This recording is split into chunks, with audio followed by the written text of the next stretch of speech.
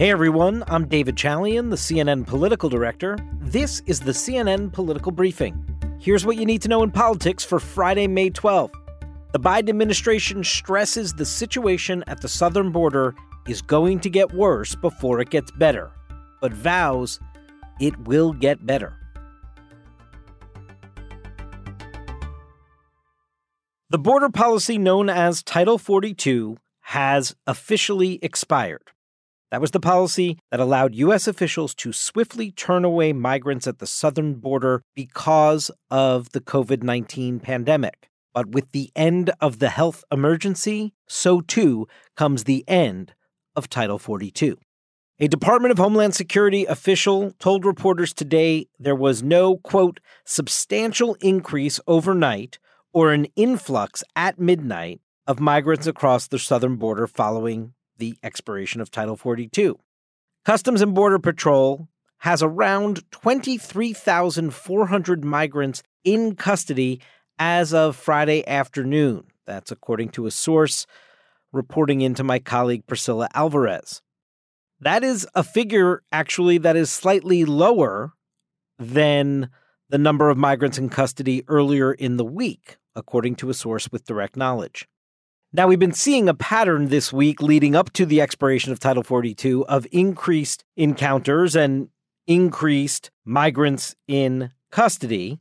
Authorities report tens of thousands of migrant encounters in recent days, and Mexican officials say thousands more are in northern Mexico. Many border communities' resources are strained, with several additional communities declaring emergencies today. But in El Paso, which declared a state of emergency ahead of Title 42's end, Mayor Oscar Leeser says the city is actually seeing fewer migrants than compared to last week. And I think we saw that because a lot of the asylum seekers that were coming in were under the impression, and unfortunately they were told that if they got here before Title 42 expired, they'd be able to stay in the United States and have political asylum. So we'll be watching to see if indeed that trend continues throughout the weekend. Now, the question, of course, is, well, now what? Now that Title 42 is gone, the government returns to a decades-old protocol under Title 8, which can take a lot longer to process migrants under. And that could pose a steep challenge for authorities facing a high number of border arrests. But Homeland Security Secretary Alejandro Mayorkas has repeatedly stressed that migrants apprehended under Title 8 may face a quick deportation process known as expedited removal, and then be banned from re-entry for at least 5 years. And migrants who repeatedly try to cross the border could face criminal prosecution. Here was Mayorkas on CNN earlier today. We've been very, very clear that there are lawful, safe, and orderly pathways to seek relief in the United States. And if one arrives at our southern border, one is going to face tougher consequences. The Biden administration is also rolling out some new policy measures, some of which are facing legal challenges. One new policy would largely bar migrants who traveled through another country from seeking asylum in the United States. The goal is to encourage migrants to seek refuge in one of the countries they traveled through, like Mexico. But the ACLU, along with other groups, have already filed a lawsuit against the measure. In a statement, the ACLU said the ban, quote, places vulnerable asylum seekers in grave danger and violates U.S. asylum laws. We've been down this road before with Trump. The administration also plans to return people from Cuba, Venezuela, Haiti, and Nicaragua to Mexico if they cross the border unlawfully. Previously, this policy just applied to people from Mexico. The Biden administration also tried to roll out a plan Wednesday to deal with the overcrowding at border facilities, but a federal judge temporarily blocked the measure on Thursday. The plan would have allowed U.S. Customs and Border Protection to release migrants from custody without court dates, or in some cases, release them with conditions. The state of Florida sued to block the policy, and a judge agreed to put it on hold for 2 weeks. The judge criticized the Biden administration's explanation for releasing the plan so last minute. Mayorkas responded to that court ruling when he did a round robin of interviews on morning shows this morning, calling the ruling, quote, very harmful. Officials say it will make their job more difficult amid the surge of migrants at the border. An appeal is expected. Our immigration laws and crises at the border are now one of the main political footballs that get tossed around in American politics, and that is through various administrations, whether a Republican or a Democrat is in office. But clearly, the Biden team is feeling the pressure of this moment, and Secretary Mayorkas this morning on CNN in one of his many interviews sought to start applying some of that political pressure over to Congress. We are operating within very serious constraints, and the two primary constraints are as follows. One, a fundamentally broken immigration system that hasn't been fixed for more than 2 decades, and we need Congress to act.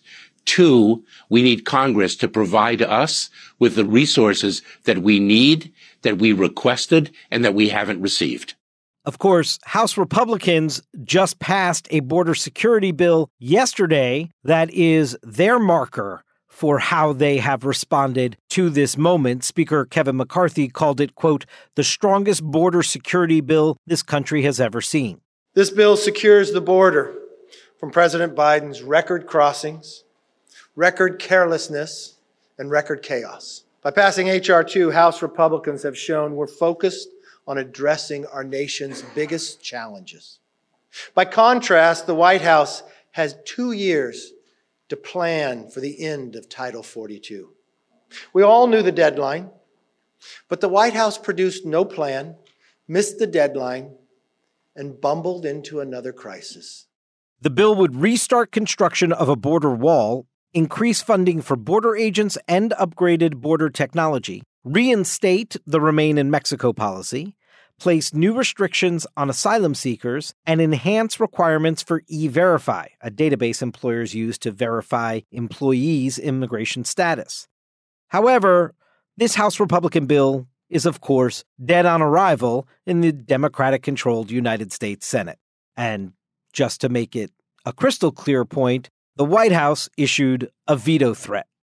The immigration issue is going to course through the 2024 election, first in the context of the Republican nomination race and how Republicans seek to stake out turf separate and apart from their Republican opponents, mainly trying to look to be the toughest on the border when it comes to border security. But obviously, this is also going to be a major flashpoint of an issue in the general election.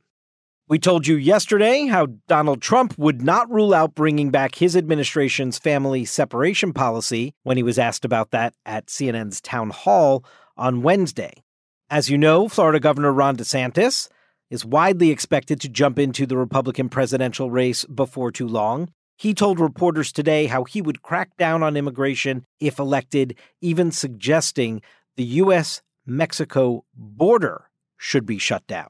You shut it down. If you come across the border illegally, you get sent back. You don't get a notice to appear for a trial in 2 years. What kind of a deterrent is that? It doesn't work. That sound was courtesy of CNN affiliate WFTX. And of course, on this podcast, we focus on the politics of these issues that are vexing our political leaders. But we must remember, of course, that there are real people making very tough and dangerous decisions to come to the United States for what they hope is a better life. I want you to listen to my colleague David Culver's incredible reporting. He was on board a freight train from Ciudad Juarez, Mexico, with migrants from many different countries, all hoping to reach the United States. I asked her why the U.S. She said to have a better future. Tanto las mujeres como las niñas, un peligro. Since it's very dangerous for women, too. And they said food is just really scarce right now. That's it for today's political briefing. Thanks so much for listening. And if you like the show, please consider rating and reviewing us on Apple Podcasts. CNN Political Briefing is a product of CNN Audio. Steve Lichtai is our executive producer. Greg Peppers is our supervising producer. Fez Jamil is our senior producer. Our episodes are produced by Krista Bowe and Taylor Galgano. We'll be back Monday.